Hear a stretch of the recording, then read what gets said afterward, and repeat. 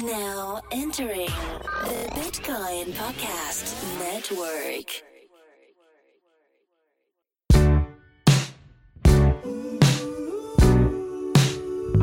It's a Bitcoin podcast.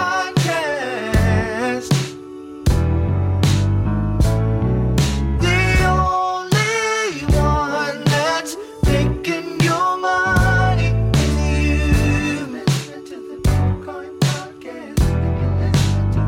So hold on and listen to the Bitcoin podcast. Listen to the Bitcoin. Hold on, listen to the Bitcoin podcast. And you listen to the Bitcoin podcast. And you listen to the Bitcoin podcast. And you listen to the Bitcoin podcast.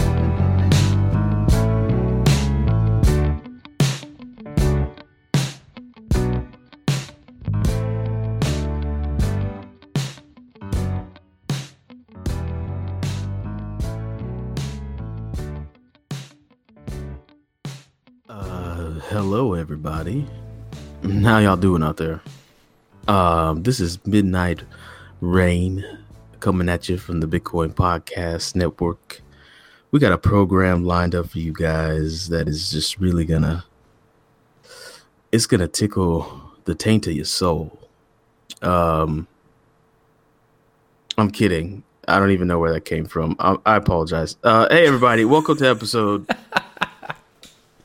284 of the Bitcoin Podcast. 284.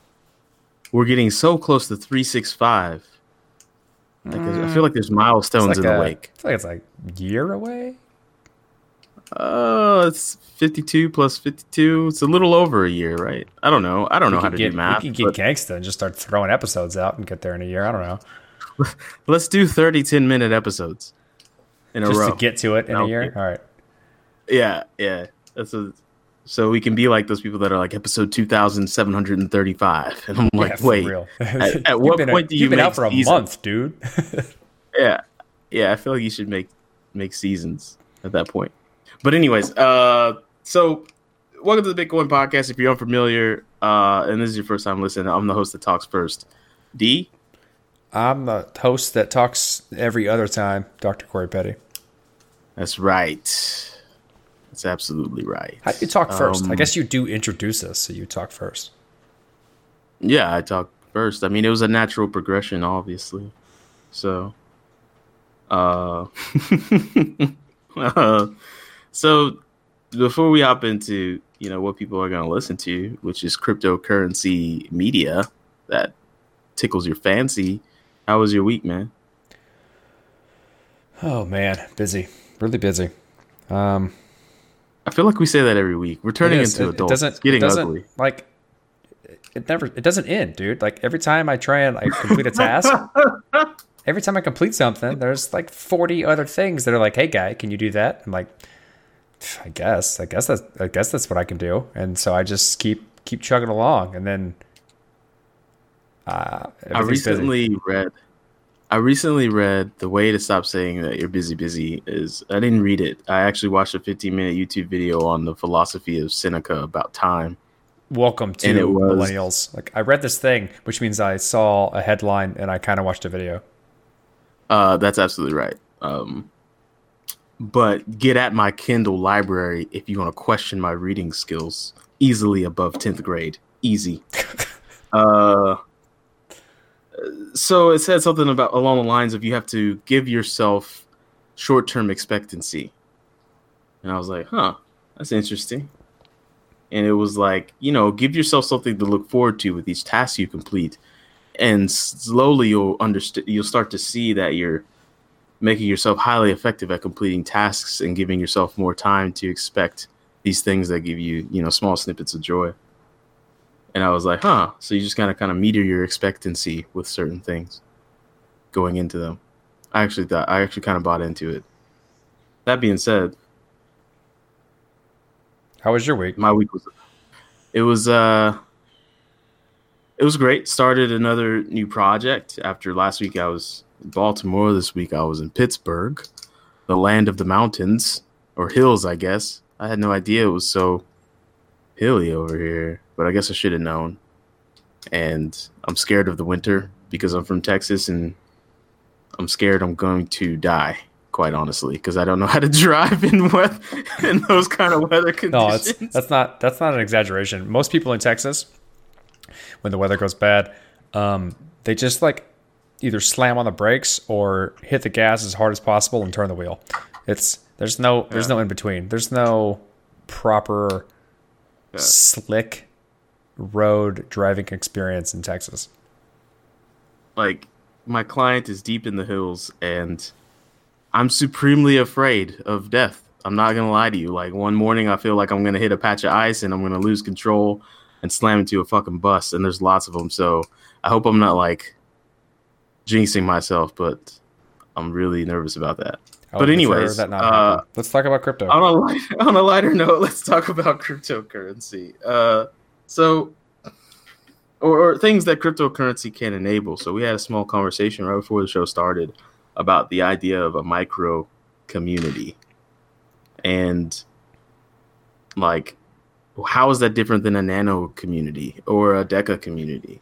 Oh, yeah. Like how this is something that I don't know. I feel like this is what I'm most passionate about these days. Is the concept of building infrastructure that enables the concept of what I call micro communities. Right? So what's a micro community? As it stands today, I would call a micro community like a local brewers club in your city, an obscure subreddit that you contribute to and read,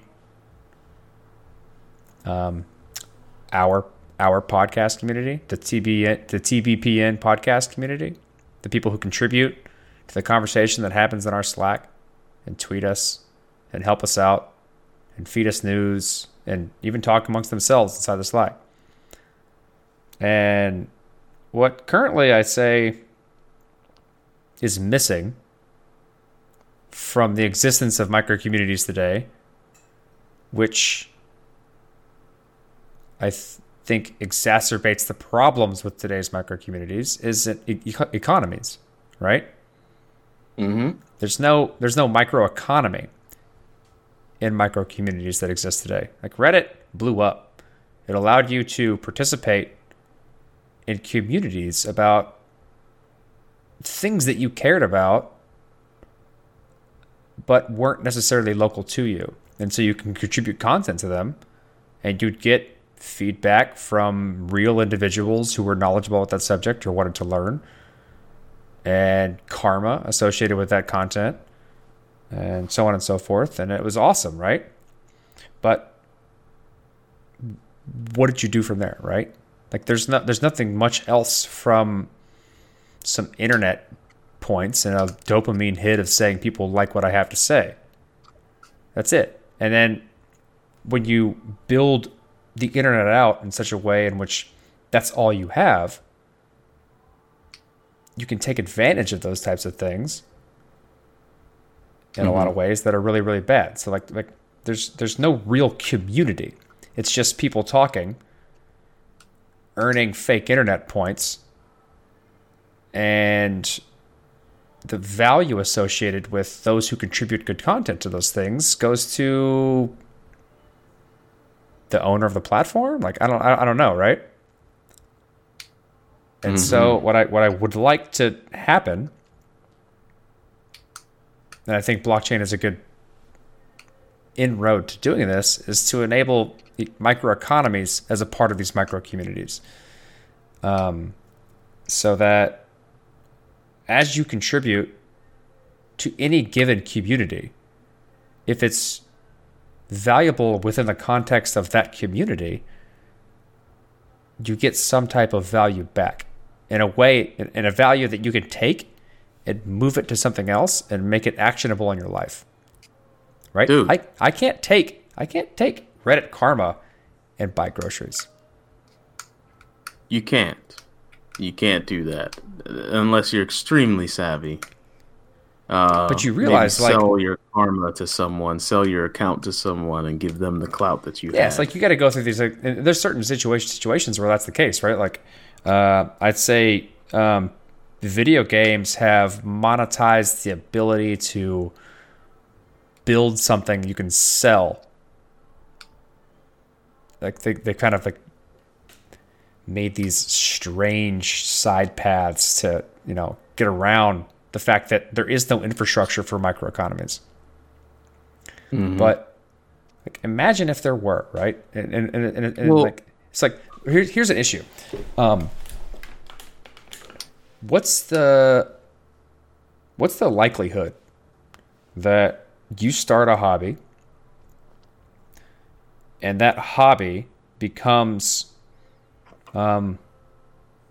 gradually becomes your main source of revenue and how you pay your bills? I'd say the likelihood is not high. I'd say it's just as likely as having a, I don't know, just as likely as making maybe a minor league sports team. Why is that? I'd say that would be the probability. Why is that? Because if it becomes your main source of income for your livelihood, that entitles that you have to have some sort of aspects of a business involved with it. Or, yeah, you do. There's no way around that, right? So, in successful businesses, I'll tell you, if 100 start this year, only one will be left next year. And them's just the breaks. I think, right? So, I think the majority of the reason, or a good portion of the reason, is that you need to be an expert in it in order to justify leaving whatever the hell you're doing now to spend the time requisite to make money, enough money to support yourself doing whatever that hobby is. 10,000 hours, baby. This has been a long ass commercial for Outliers. Go get that book. Yeah, but like, think about that, We right? out. There is no incremental contribution and payout in any community whatsoever. I can't. Actually, Court, What? go ahead. Like, Okay, you go first. I can't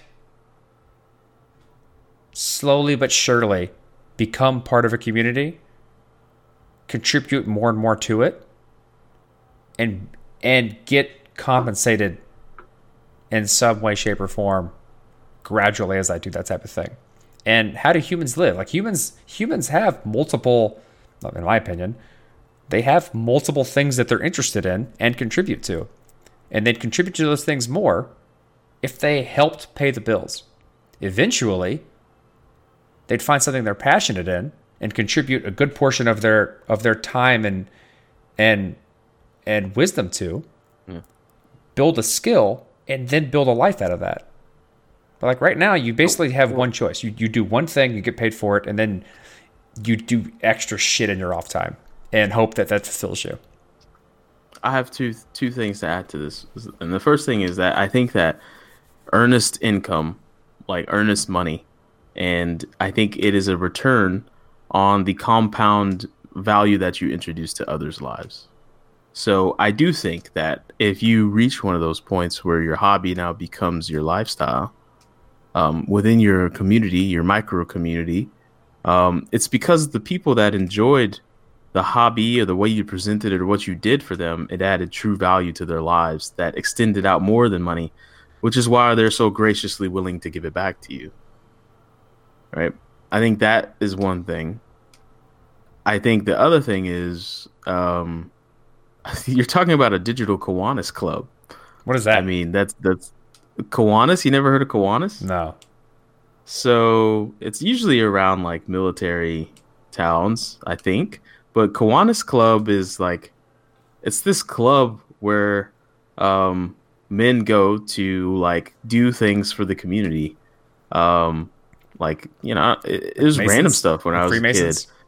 a kid. Kind of, sort of, but I mean, you can Google it. Like, they build tree houses and stuff for kids. They do food drives. They just do stuff for the community.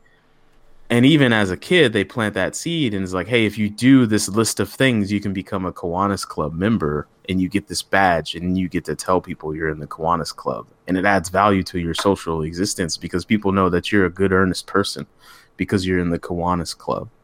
And it's very similar to Boy Scouts. It's like the Boy Scouts usually is involved with the Kiwanis Club.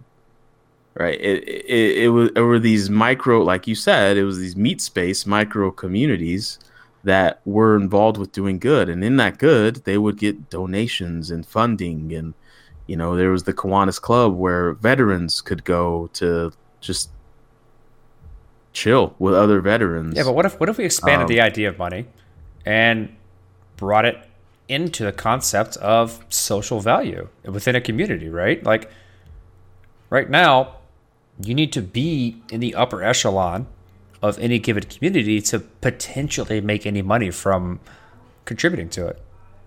It should be a better gradual scale. Mm-hmm. So that it allows people to have incentives to spend more time on the things they really love doing because they can sustain themselves in the process of doing that. That doesn't exist today. The barrier of entry of contributing to the thing that you love is really hard unless you've spent your entire life doing it, because you need to be in the upper echelons of that community to make money from it. Otherwise, you're just having a hobby and you're interested. So I guess what we're trying to get to, the punchline wise, is like, how does crypto, how does crypto stimulate a microeconomy? You know, what if a non-fungible token served as your Kiwanis badge? I think this is something that we talked about in today's interview.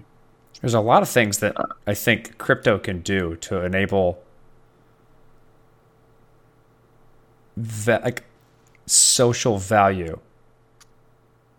Like because in essence, in my opinion, the whole innovation of blockchain and these networks is like real digital scarcity. You're able to create a digital scarcity for a given micro community, and then that's passed around within that micro community based on what that community considers valuable. Mm-hmm. And from there, because of standardizations and the ability to transfer ownership,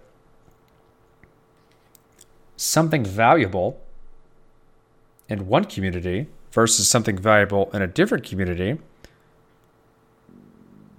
can have a natural market price based on decentralized exchanges.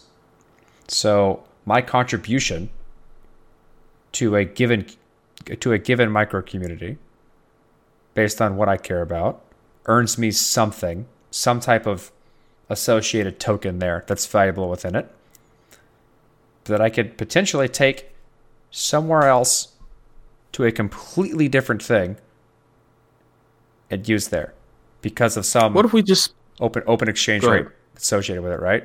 And that's far in the future, but that's what we're building. That's, in my opinion, that's the goal. Is that I contribute to whatever I want to do, however I want to do it, and if it's valuable within the community that I'm contributing to, I can take that value and move it anywhere else and make it actionable in my real life. You can't do that now. Why don't we start it? How? I'm dead serious. Why don't we build something, a token?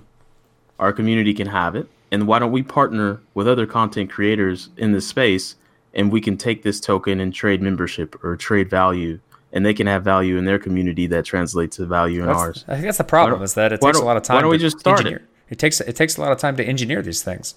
Like, well, because we got nothing but time, man. We opened the show with that's that. also, I guess, one of the cons of a lot of this, right? Is you set up a system with certain rules, and based on those rules, you end up with like winners and losers, and the winners gain value in a lot of ways. And if if that's not done properly, you can game the system in such a way where like people who don't do any work or aren't doing quote unquote good in that community get all of the value and then take it elsewhere. And that's what we've seen. I think that's I'm trying to think of an example of what that was. I think LTB coin is a really wonderful example of this. Let's Talk Bitcoin initially started out with a coin in which, as you listen to episodes in the network, every episode would say, hey, here's the secret word. Go to the website, say the secret word for this episode, and we'll give you some coins. And then you can use these coins for monetary things. And then what happened was like people started gaming this and getting an absurd amount of coins with real value because you could buy stuff with it. And like the value of the token meant nothing anymore because of the people who took advantage of the system. That's always going to happen if the rules allow for it, because these are open, permissionless systems. So like engineering these things is really, really, really hard. That's why it's hard to get right, and that's why most things in the system, in this whole ecosystem, will fail.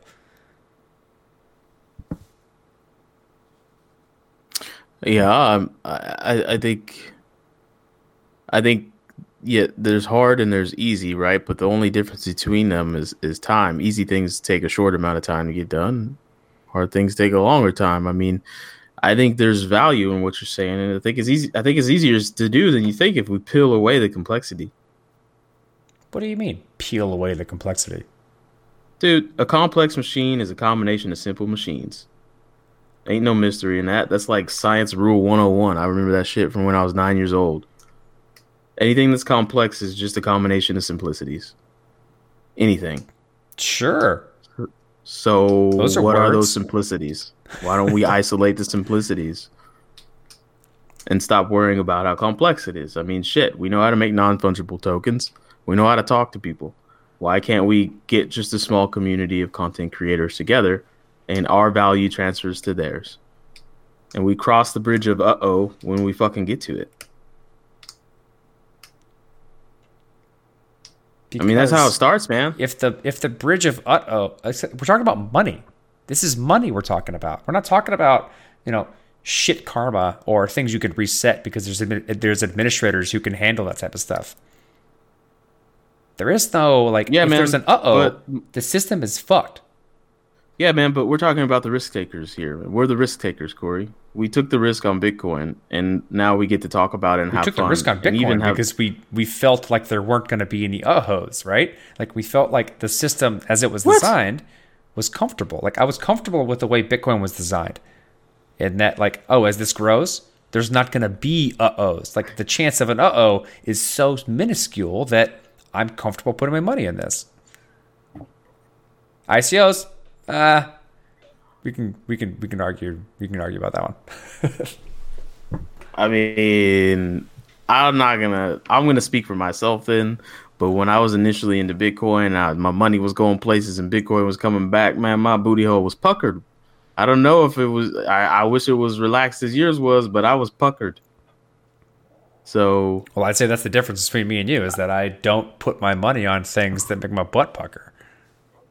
Well, I mean, the higher the risk, the higher the reward, my friend.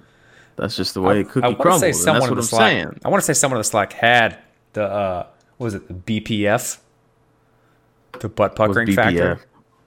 Oh yeah, I want to say that was Joe. Might have been Wayne. It might have been Daniel. I don't know. There's a few people there that could have said that.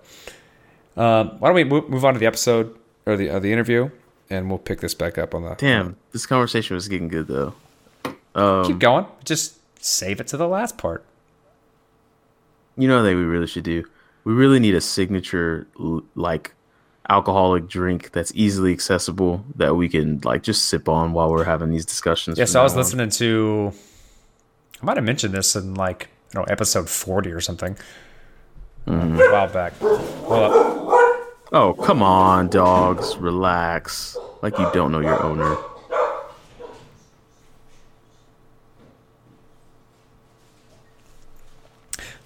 I might have mentioned this in episode 40 or so.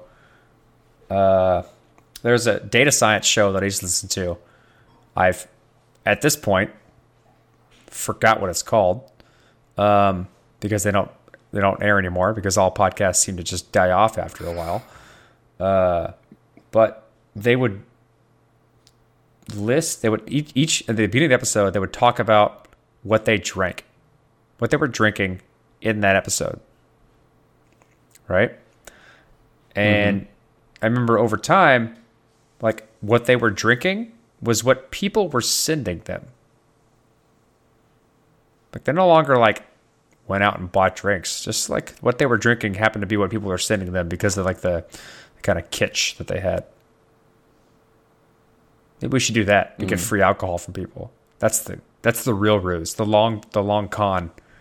We've spent almost 300 episodes to get people to send us beer.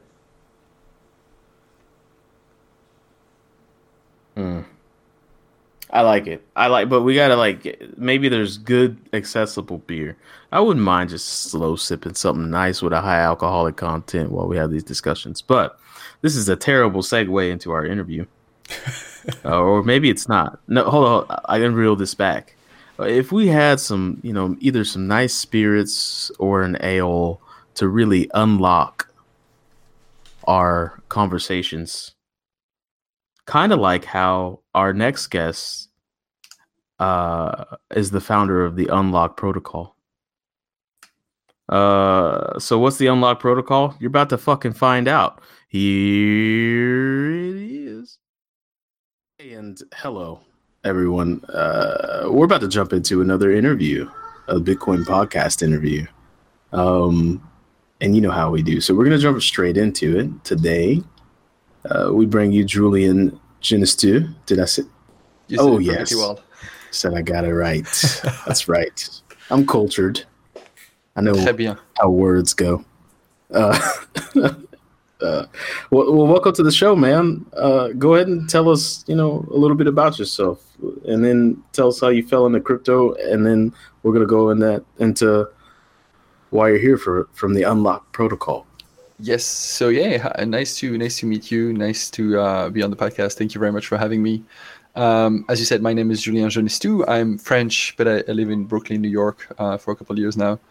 And the way I fell into crypto was actually a long time ago. I got my first Bitcoin in the winter of 2011, I guess, March of 2011, because one of my guys at the time, contractors on my previous company, did not want to be paid in dollars. He was from Eastern Europe and was like, nope, dollars is the money of the corporate empire. I'm not going to get that, and I want Bitcoin. And I called my CPA at the time and said, hey, I need to pay this guy. He wants Bitcoin. I love how you were just like, all right. Well, I mean, the guy's good, right? So yeah. I had to do it, right? And so I called my CPA, and she tells me, no, don't touch this with a 10-foot pole. So I'm like, all right, fine, I'll do it myself. So basically, I paid myself with the dollars that I would have to wire him, and then I turned that into Bitcoin for him. Luckily, during that week or so, the price went up, so I was left with some change that I kept over the years. I was kind of like, oh, this is a fun thing to look at. So that's how I fell on the crypto thing. I'll tell you how I got this Bitcoin. As you've guessed by now, I'm French. And at the time, there was only one single exchange, famous exchange, I guess, owned by this French guy out of Japan. I don't know if I'm allowed to say the name. Yeah, have at it. All right. I'm blanking now. Cox? Mongox, yes. And I emailed the guy, and he's like, well, you're French, so you can do a wire transfer to my French bank account, and then I'll send you the Bitcoin. I was like, all right, cool, I'll do that. And so that's how I got my first Bitcoin from literally the French founder of Mongox at the time, from his Crédit Agricole bank account back in France. Oh, wow. That's a story most people don't have. I actually still do have the emails, which actually is pretty fun. So that's a long shot from, I'd say, what you've created at Unlock Protocol. Can you how'd you move into that? Yeah, so that was actually my first foray into Bitcoin, and kind of the last for a couple of years. I'm coming from the web. I've been doing a lot of web stuff, open web stuff. I do have a bunch of W3 specs under my name. And I've been kind of an open web fan and advocate for the last 15, 20 years at this point. And I've been struggling with the idea that the web is more and more centralized. And one of the things that I realized over the years is it's centralized because its business model is centralizing, basically, because the fact that we use attention to monetize everything at this point is making, fewer and fewer companies larger and larger, because they're able to kind of benefit from network effects of having massive ad networks. And basically they're capturing the traffic and the revenue from everything else. And so these companies, we all know Google, Facebook, and maybe Twitter as well. And so when I was like, oh, this needs to change, we need to kind of put money back into the web in a way that is not just about attention. That's how Unlock came. I kind of realized that a lot of the stuff on the web is about membership, about communities. And I was like, oh, maybe we can tokenize these memberships so that people pay to be part of a group that can access specific features, specific content, specific access to venues and stuff like this. And that's what Unlock is all about. And how does it do that?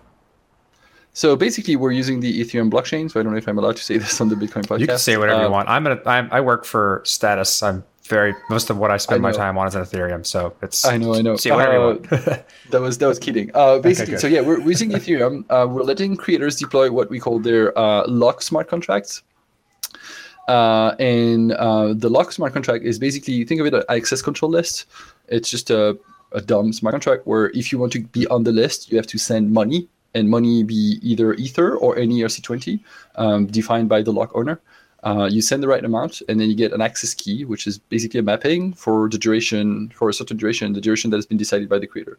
So let's assume you guys want to create a membership using Unlock. You would say, all right, we'll charge maybe 5 DAI per month to anyone who wants to be a member. And so to become a member, I'll send 5 DAI to the contract. I'll receive an NFT, a key that is valid a month from the time of that payment, that prove that I have access to the content. With that key, I can then go to a website and I would be recognized as a member. And so I would be served specific content, specific features that might be only for members. And yeah, that's about it. So payable, time-locked access keys. And a smart contract. Pretty much, yes. And then it seems as though, I was reading your documentation today, the rest of it is what looks like a nice UI for managing these things. Yes. It's so there's, yes, a nice UI for managing these things from the creator's perspective, but also a nice UI to manage this from the consumer's perspective. Because one of the things that is pretty interesting about tokenizing these membership is that we can do a lot of fun stuff. Think about like your Hulu account after Game of Thrones is over, right? You're like, oh, fuck, I'm stuck with this thing that I'm not going to use that much anymore. What if I could sell it? You can't sell your Netflix account at this point, or your Hulu Talk to me, Julien. Talk to me. However, you could definitely sell a token that gives you access to Hulu and say, all right, I'm done with this. I'm going to put it on a secondary market and say, hey, somebody else access this instead of me. And so that's one thing that you can do once you've tokenized these memberships. Does that make sense? Yeah, I'm trying to think of like more than sense. For memberships. Like memberships is a very broad term. This is just access control to something, and the membership or the community around this membership are the people who want to use that thing, whether it be a podcast, Hulu, software, a conference. Because a ticket to a conference is a key to the conference. Basically, a membership for the conference that's just like 1 day, 2 days, whatever the duration of the conference is. Are you trying to? Are you trying to hone down on a specific type of product or type of community initially, or are you just saying like, fuck it, this is generalized, let's go to town? Definitely that. At the same time, we know that we need to focus on some very first key usages. And so we do have a bunch of conferences using Unlock to sell tickets, basically. So a couple of weeks ago, there was this Ethereum conference called ETH Waterloo, a hackathon in Waterloo. They were using Unlock for the tickets, basically. So people had to purchase an access key for 20 DAI. Are they still doing that kickback? Yeah, so Kickback is a similar system where, they were doing the staking thing. And we actually did the staking thing as well, where basically if you showed up, you could get a refund on your ticket. So that's a way to incentivize people to show up. Kickback doesn't have the NFT aspects, doesn't necessarily have all of the stuff that Unlock does, but has other things like the refund built in by default. The possibilities seem kind of endless when you really talk about how broad a membership is. Yep. Could we have like membership tiers? Yeah, so Three basically, different tiers. yeah, of you would create memberships? different locks. Basically, you'd say, "Hey, I've got my gold members, and the gold members have a lock that or can purchase a key. And this one, I only want to sell 100." So basically, you would limit the number of keys that could be sold, and you'd say each of those is like, I don't know, 100 die, 1,000 die, and they're valid for 10 years. And so these are like your truest fans in some way, right? And then you got the silver lock, which would be like, all right, you get access to some stuff for 6 months or whatever that is at a different price. And you could definitely kind of mix and match these and say, all right, you get more and more access based on how much you pay and these kind of things. These wheels are spinning. These wheels are spinning. Well, Yes. I mean, I think people have been trying to. This is, in my opinion, the better way to do Micropayments. access control, or build up.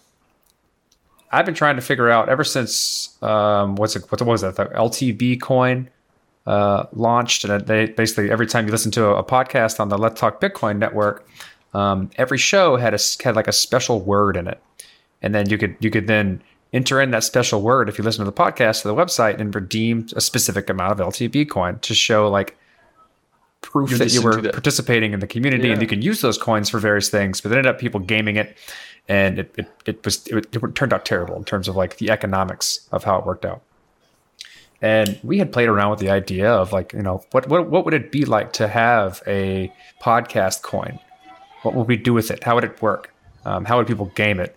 How does its distribution work? So on and so forth. And it doesn't seem like, for one, those are all hard questions to answer. Yep. And number two, there's not a lot of tooling and infrastructure to then make it integrate with other things, right? The access control part. Yeah, so we're definitely working on this. Basically, so as I think I mentioned earlier, we do have, for example, a WordPress plugin that makes it easy for anyone who has a WordPress site to just lock content on a post, on a page very easily, right? We're working with a bunch of other things, like we're trying to build a plugin for Shopify.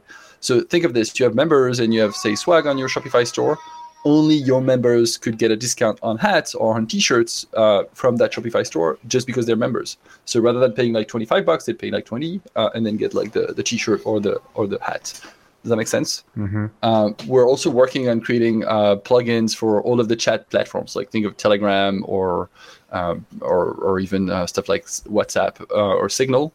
The idea would be that you can only stay in the chat room or participate if you have a key to the member. If you're one of the member, a key to the lock.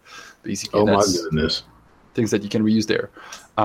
Obviously, there's a million endless possibilities. You want to do like at some point a live show, and you can say, hey, only the people that are member can show up for the live show, and that's very easy. The conference, people show their NFT on their phone as a QR code, and then they can come in because they have a valid key. If they don't, then they stay out and they can't attend the live show.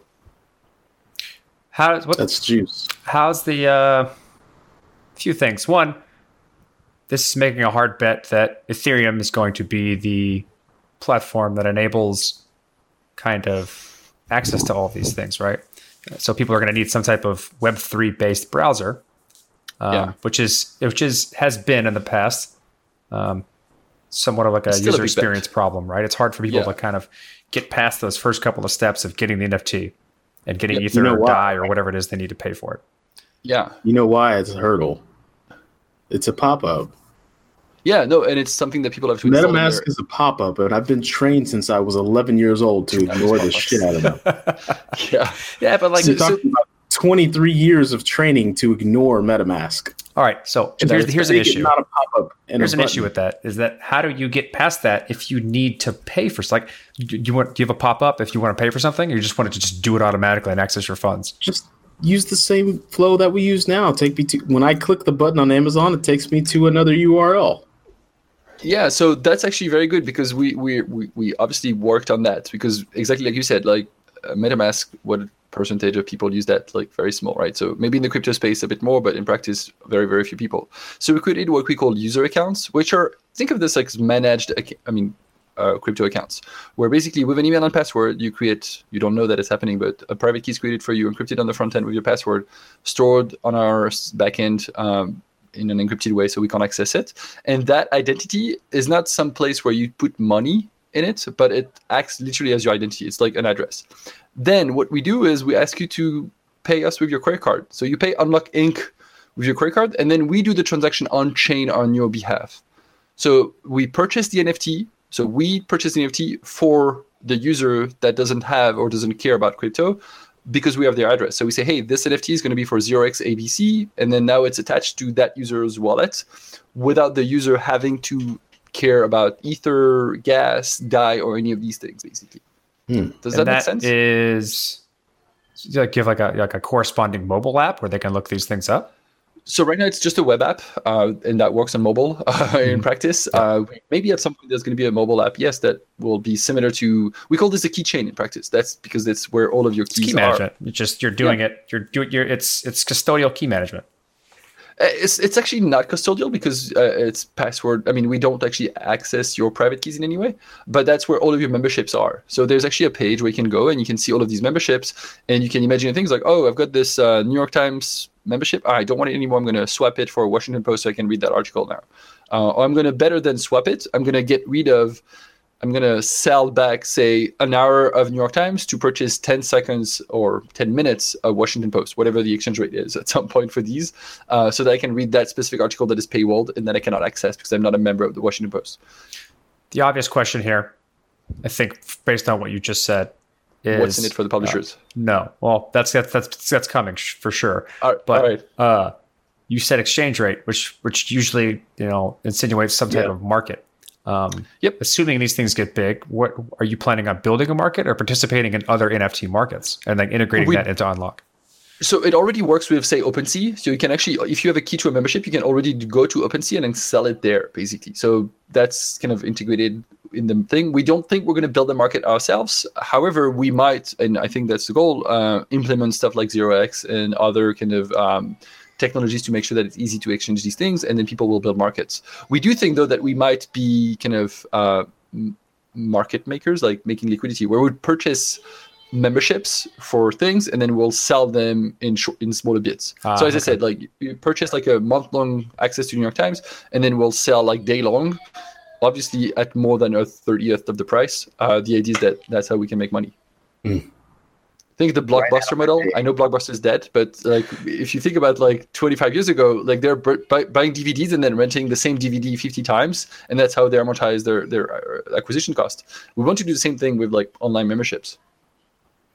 Damn, I pay $15 a month for 5 people to watch Netflix. I'm one of those people.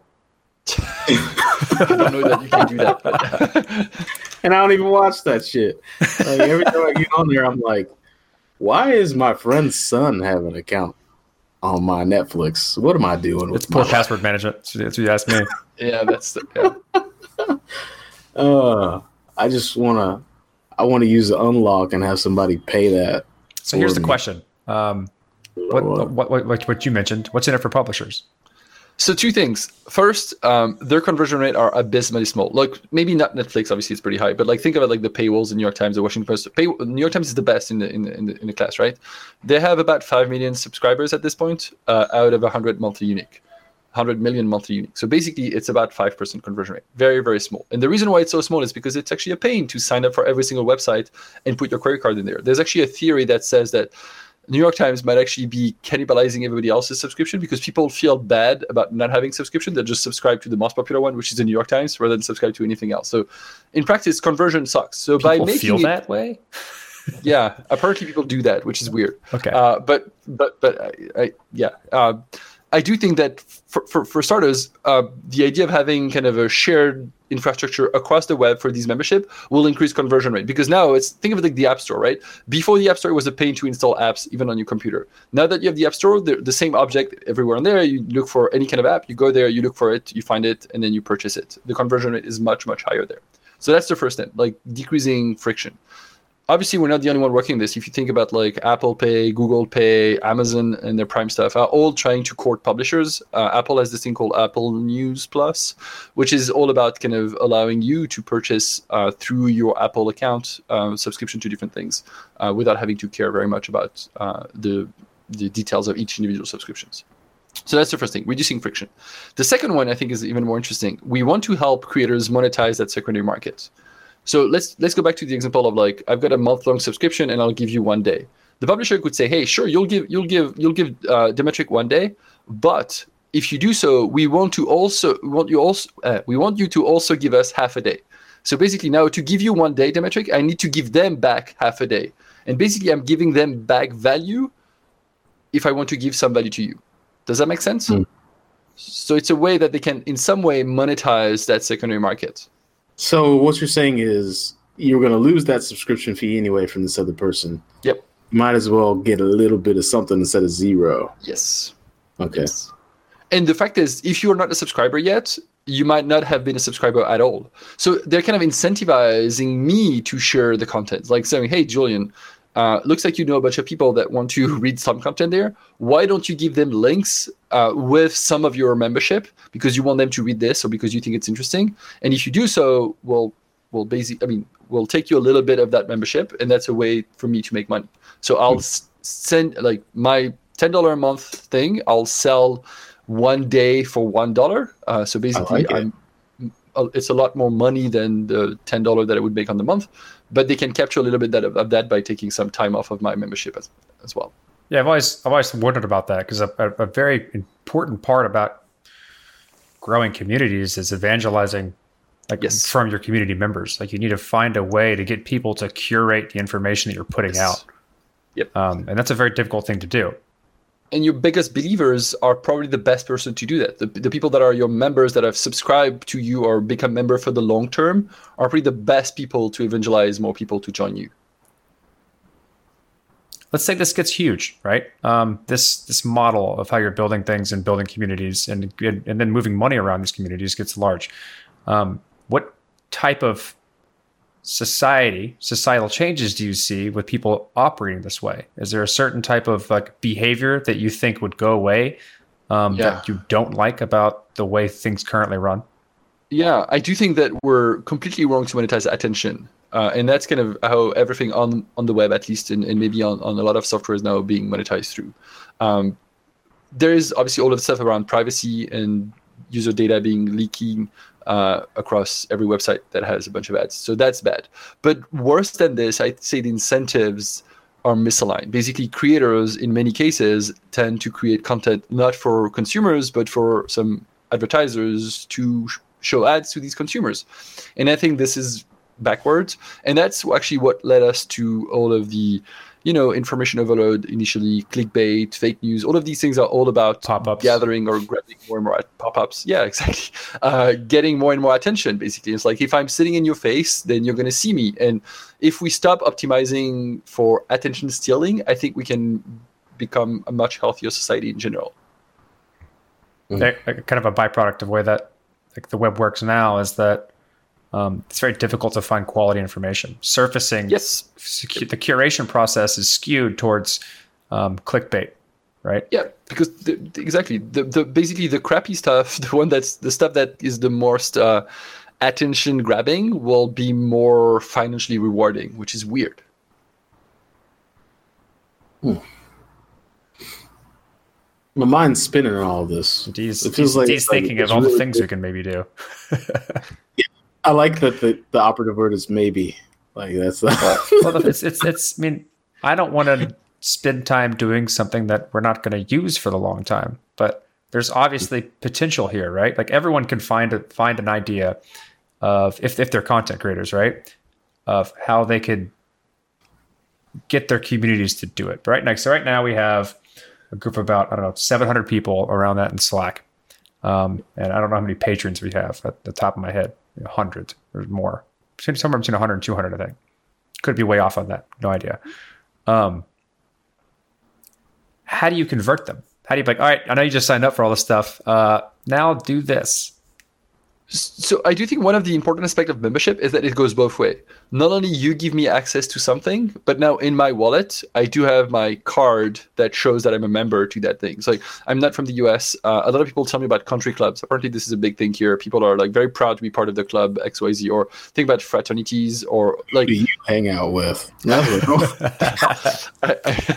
don't want to know. But yeah, no, apparently, but think of this, people are very proud to show their affiliation. On their card, they put stickers of I'm whatever. I love my Doberman pincher. Yeah, or I love my school, or I love my this, or my kid is in that, and it's kind of, and so I do think that part of the membership is actually very important to give an NFT to people and say, hey, this thing is going to sit in your wallet, and every day you're going to be reminded that you're like part of this group, part of this community, and that's actually one way to convert. I think that is completely underestimated. Like I can't see what's on your T-shirt, but like I actually don't have brands today, but my shoes have brands, right? Or like, and this is a way to show membership in some way. Like I'm part of the Nike or the Reebok or the whatever other Adidas crowd because my shoes have their sign, right? Yeah. True. I'm going to try to do something crazy here, but my laptop has a sticker for my company instead of the Apple. But Apple putting the Apple there is a pretty explicit thing to make sure that you're part of the Apple crowd because you've got this shiny Apple on the back of your laptop, right? So what happens when people lose access to their keys? I know. So that's one of the ephemeral. Like people are kind of very ephemeral with their wallet keys. I have. A lot of different accounts with different Ethereum accounts. And I don't know, I'm not necessarily wanting to attach my identity to that account and show it off. So like one, like I think maybe, at least in the Ethereum world, because we tend to gather around single accounts for different purposes. It's okay to do this, right? Because you'll have somewhat of an identity account that you can attach social things to. And this is where an NFT like this would be really, really, really useful. As a part of your process or part of the process of subscribing to things, include graphics? Can the NFT show somewhere in a wallet? Yeah. Our does. logo? I mean, it does. Okay. I think Trust actually has this. Like you guys support NFTs in the wallet, and let me check. I do actually have my NFTs show up on my Trust wallet. Pretty well, and so you can see literally in my wallet. Yeah. So we did let me actually show you another one. I support my own blog, and so I don't know if you can see this, but that NFT is an NFT to my own blog, and it's actually because you can see people coming up with like dashboards on this, right? To like, my personal page or something like that where people go to, and it shows the types of things that they belong to, and then the NFTs would be proof of that, right? Yeah. Over the summer, Evan Van Ness, doing this popular Ethereum newsletter, created a lock, put it on his newsletter for his anniversary, and then did a bunch of annotated edition, and it was through an NFT, and you can see the NFT here, and it's actually in my Trust wallet. Does that make sense? Yeah. Like it. Yeah. I think the user interface is what kills it with this, because there's a lot of people trying to do something similar to this, but you make it pretty straightforward and easy to use for people. And I think that's literally our goal, is to make it easy for even people who don't care about crypto, because we do think that's actually the way these people can become crypto users. It's like, I mean, I'm sure all of the gamblers and the wannabe investors are already there in crypto land. At this point, I don't know anyone who say, "Oh, I'm gonna like trade crypto," who doesn't already use crypto. Now the next crowd is people who actually don't care very much about these kind of financial trades and kind of betting on the appreciation of the tokens to use crypto. How do we do that? Well, we find ways to make it easy for them to use crypto for stuff that they're familiar with. And I do think that membership is something that we're seeing more and more of online, and we can definitely build that very easily with crypto. Well, speaking my language, man. Yeah. Been thinking a lot about.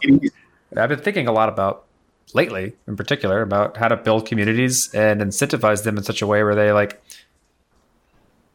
interact the way they normally would in real life and exchange value the way they normally would in real life, and show off social statuses, things like that. And this is and these types of things are key to enabling that. Like right now, what we've tried to do beforehand with just information and fake reputation on the internet has led to very odd behavior that isn't very human, in my opinion.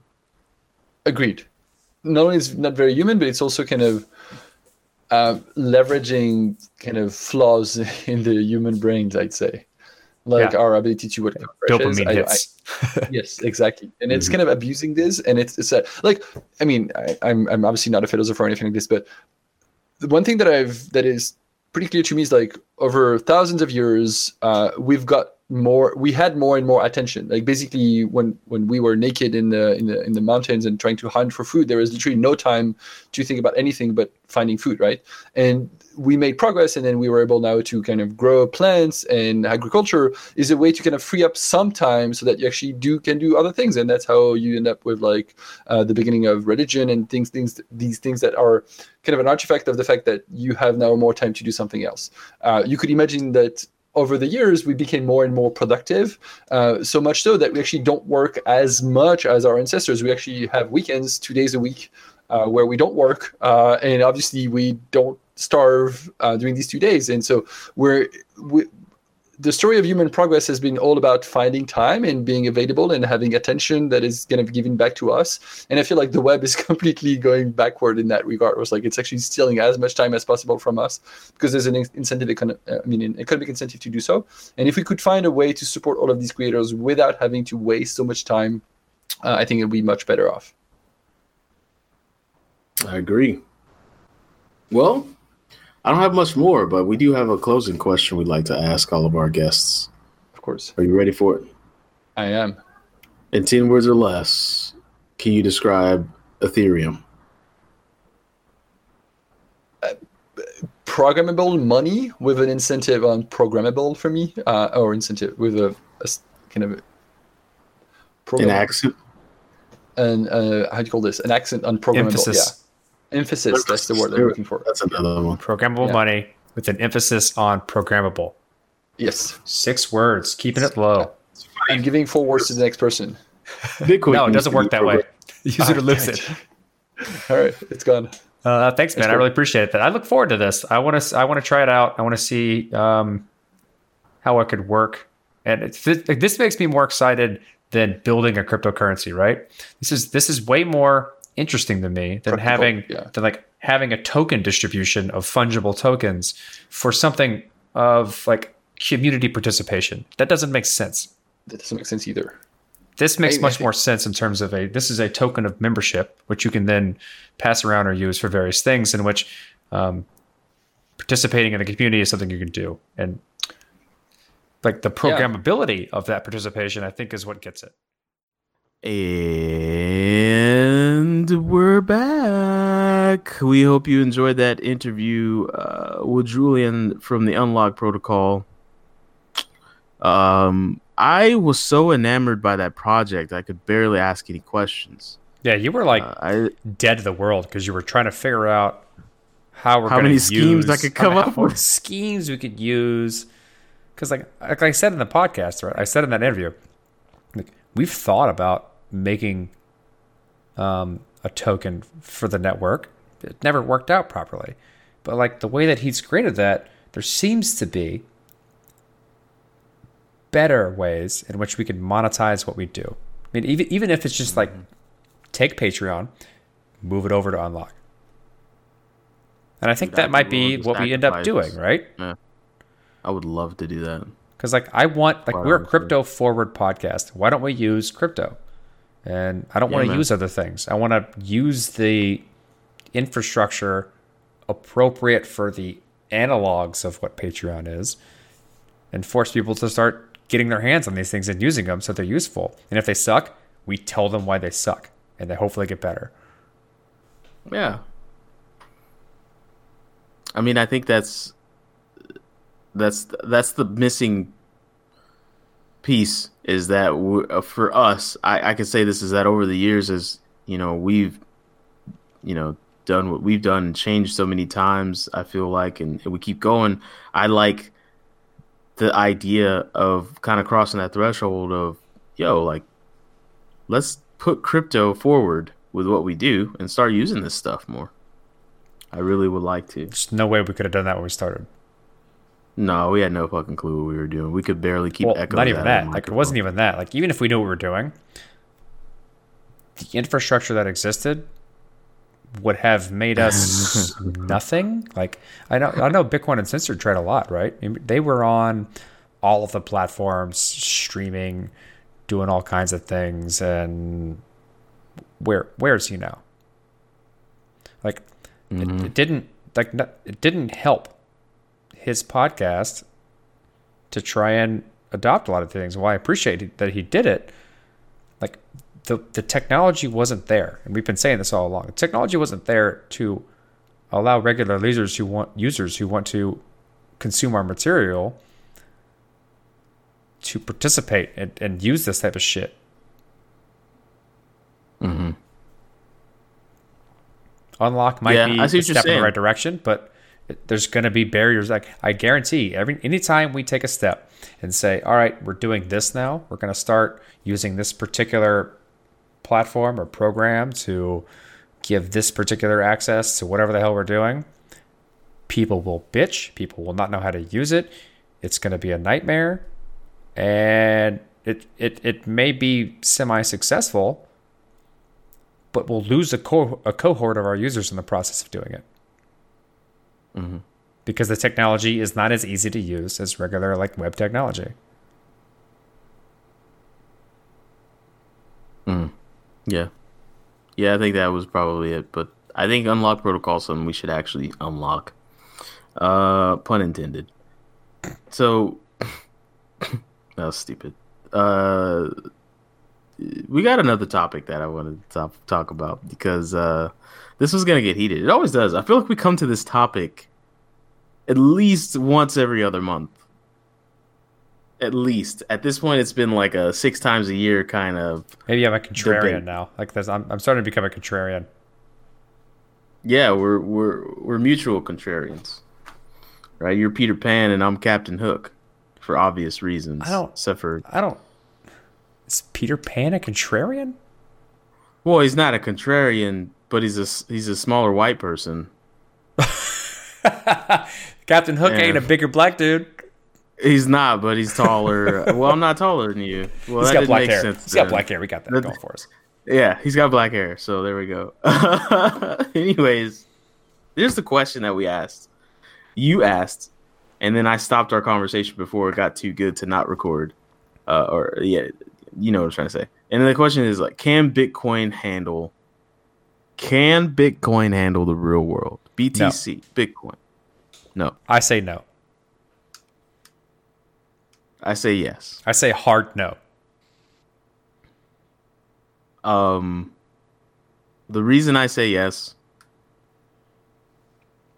is because everyone keeps forgetting that, like, everyone says that Bitcoin, there's no development that happens on Bitcoin, and it is what it is. But it needs time to soak into society. Like, it still needs time. This stuff is so young. And we literally almost got into a red versus blue infinity war over how we're going to scale. And we got really, really excited about this one opportunity that is now in the wild and actually making progress at a pretty good pace. And people are doing things that Bitcoin couldn't do before with it. And that is called the Lightning Network. And it's doing what it was designed to do better and better on a month-over-month basis. It's very clunky. I get that. But so was fucking Prodigy and AOL.com at times. Like, I think so let's Visa level transactions. That's what we were going for. That's the argument, right? Well, the average credit card transaction is anywhere between $30 and $45. Right? The average person in Western Civ, they're going to do 3 to 5 transactions a day. Everyone else is doing 5 transactions a week. So if you take into account that average transaction size and take into account that transaction velocity, the Lightning Network is quickly approaching a time where it can handle that. Very clunkily, but it can handle that. So why in the hell, after 4 years of fighting, can we not understand that the thing we designed to do the thing it was supposed to do is doing the thing it's supposed to do? Why are we still fighting over the fact that we can't put crypto kitties on it? It's limited. To me, it seems rather incredibly stupid. limited. It's designed to be limited for small transactions. That's the whole fucking reason we made it. Hey, do you have a Lightning wallet? I had one on my desktop. I can get one right now. There's Can you? fucking Zap So Zap wallet. It runs on an iPhone. I've seen multiple instances of people trying to start Lightning wallets with like, I don't know, 15 steps to get there. It's not as easy as what you would like it to be. Now, that being said, that doesn't mean it can't be. But the Bitcoin network is incredibly limited. And I don't think it can handle the scale of what finance wants to do with it.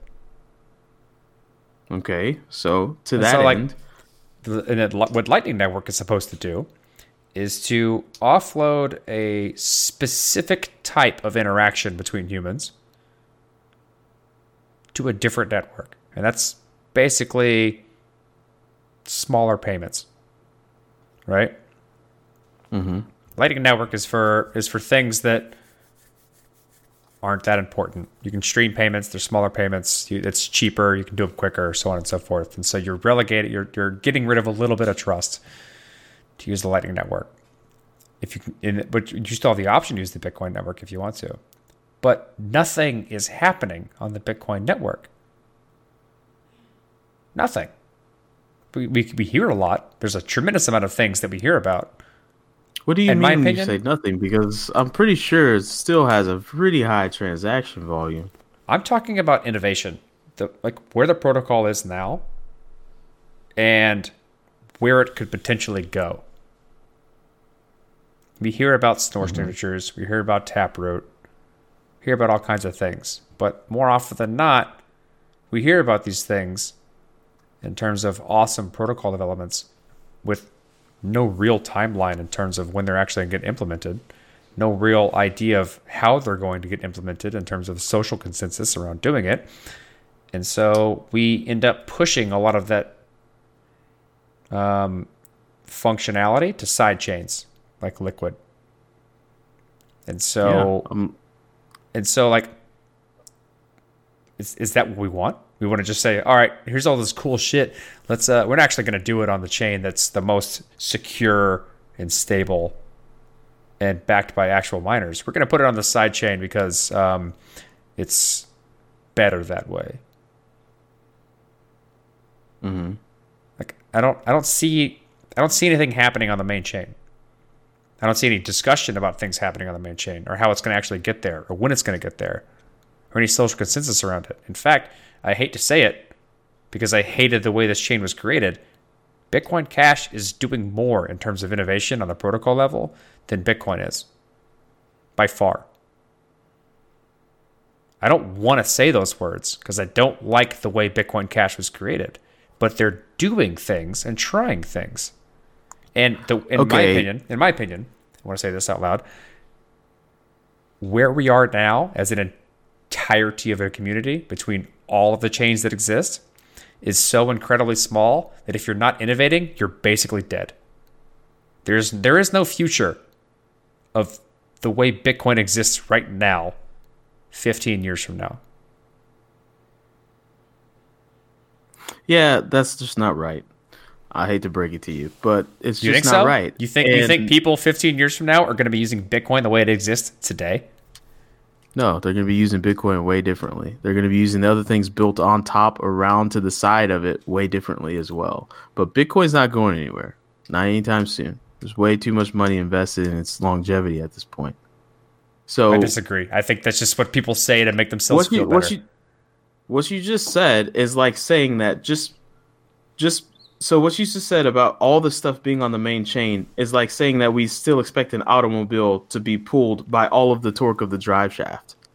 And we know we don't do that anymore. That's like saying a big giant clock is powered by the torque of one gear. You know what's cool about the innovation you're talking about is that a company with decision-making power was capable of doing that. They were capable of saying, this is how we're going to progress in the future. Bitcoin does not have that decision-making power. Yeah, but when there's many companies that are operating to do the same thing, you get what you get with the automobile. There's lots of automobile companies, man, and there's lots of people that work for them. They just think as one. Or they try to, anyways. And we can't, like, just disguise the fact that companies aren't going to try to use an open protocol to become a good company. If I were a company entering this world of trying to do something creative, I don't know why I'd choose Bitcoin to do it. Yeah, but Bitcoin based on how it works. Like, that's the thing about Bitcoin is, like, there's not too much creativity about it, man. That's what I'm saying is, like, Bitcoin may have lost its luster with the developers and the people that are creative and innovative and curious and want these new and cool and unique things. But Bitcoin has gained the attention of the very people that we were courting / not courting for nearly a decade. It's finance, man. It's money. It's in that realm now. Oh, man. And that's where it was designed to be. I'm going to go ahead and argue with that one because I'd say there's DeFi, but that's got nothing to do with where Bitcoin is. Their boners exist for what's happening on Ethereum. I mean, that's cool. That's very cool. Because they can do things that are complicated.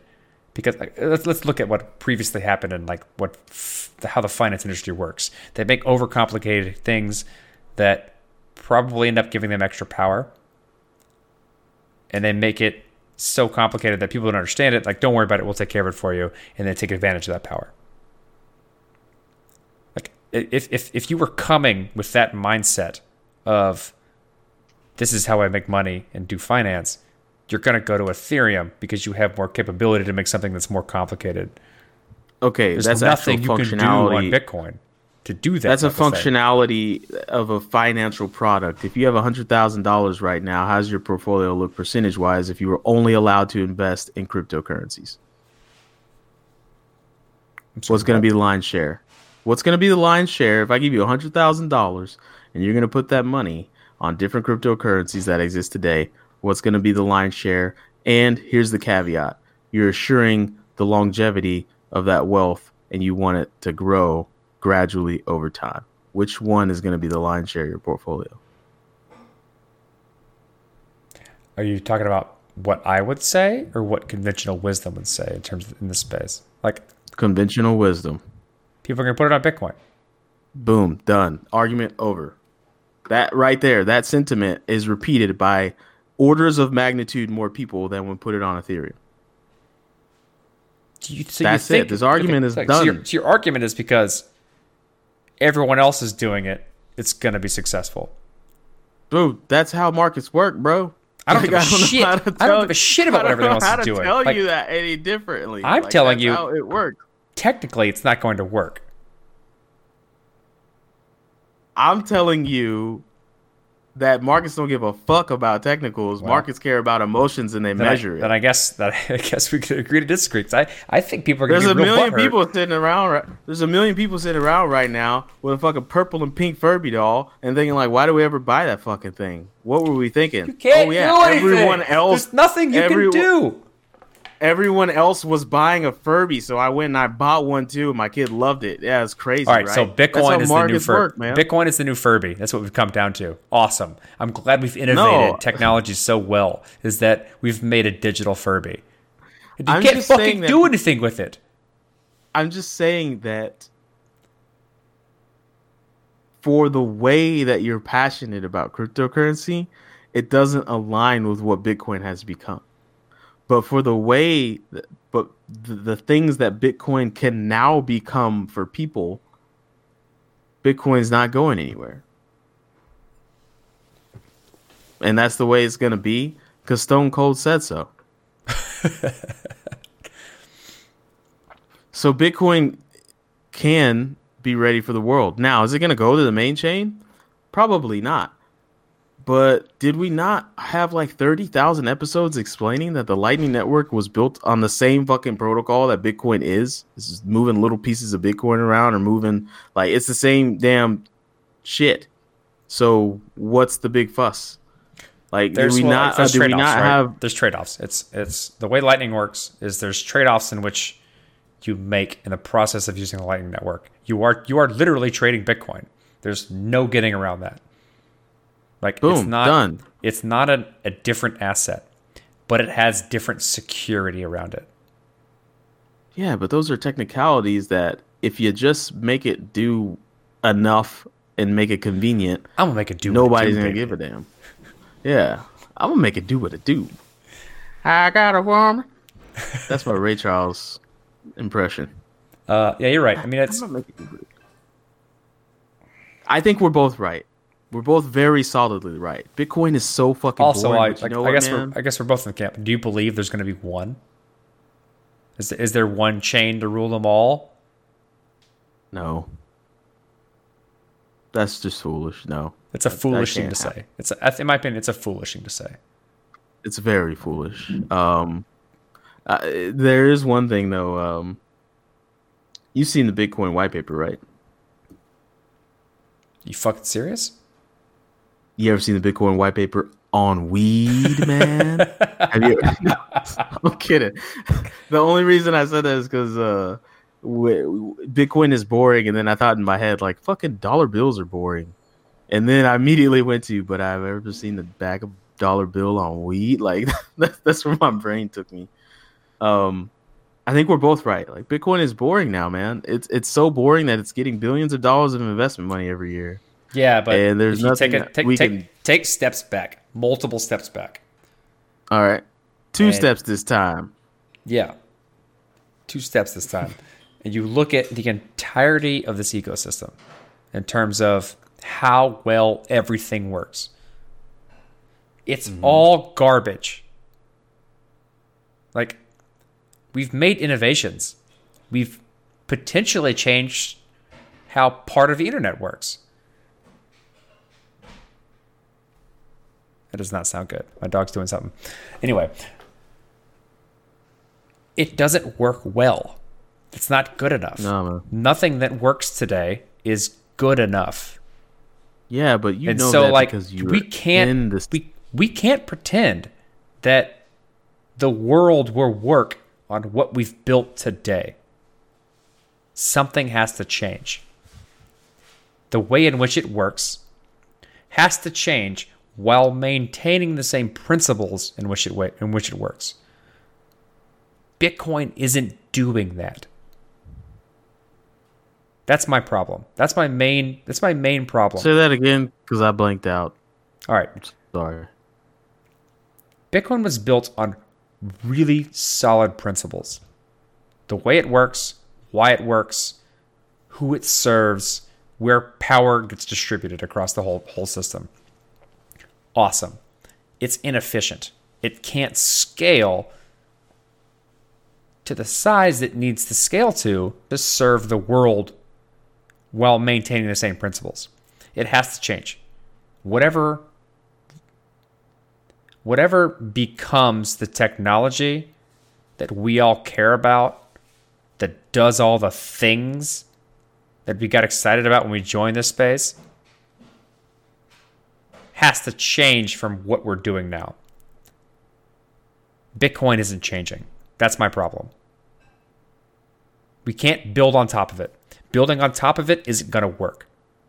The base layer has to change, and we have to build on top of it.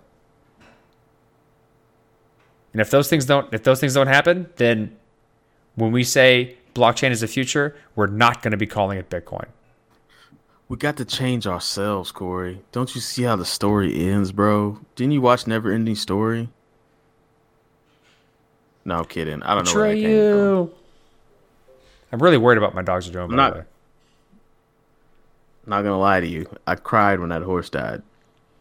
Let's wrap it up. My dogs are eating something in my living room, and I have to figure out what it is. Let's wrap it up. Okay. Guys, thanks for listening. We hope you enjoyed our bi-monthly debate on whether Bitcoin sucks or not. We can't believe it's come to that after the way we started this podcast, but that's how things happen, I guess. It doesn't suck. It's just not going to suck later on down the line.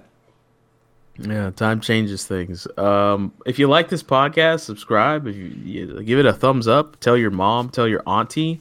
Don't tell your cousin Rex. Don't tell them. Don't tell cousin Rex. If you have an issue with what I've said, tell me why. Hit us up on Twitter. There's a discuss post attached to the link of this podcast. You don't even know what disgust is. Whatever. There's a thing you can fucking talk to people on attached to this link where you're listening to it. Go to that and tell me why I'm wrong. Tell me why D's wrong.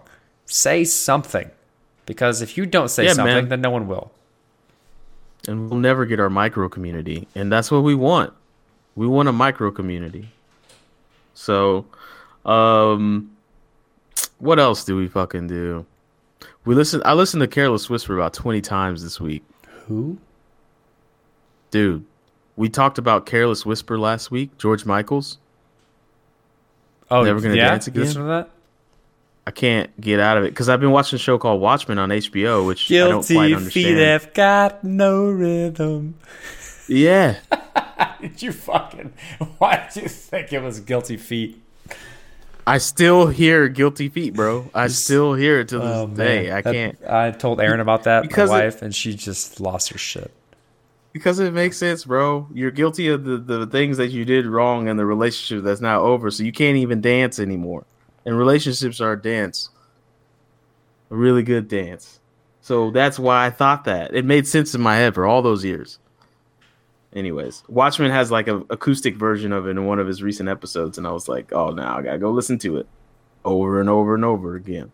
What else do we do? We got a store, shop.thebitcoinpodcast.com. I think it's store. I think it's store, the Bitcoin podcast. It is store. It is store.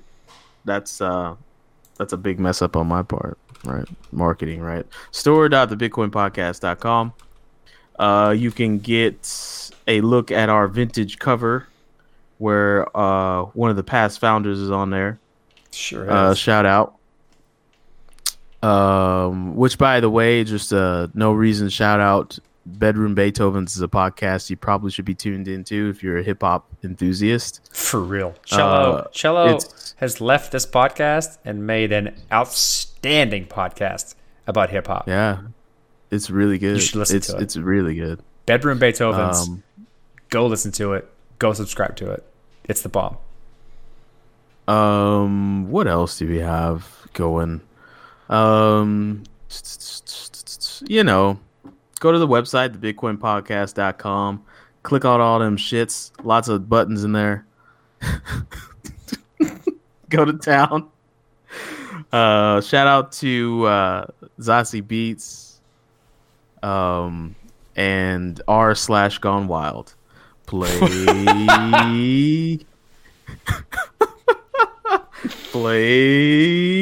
the outro.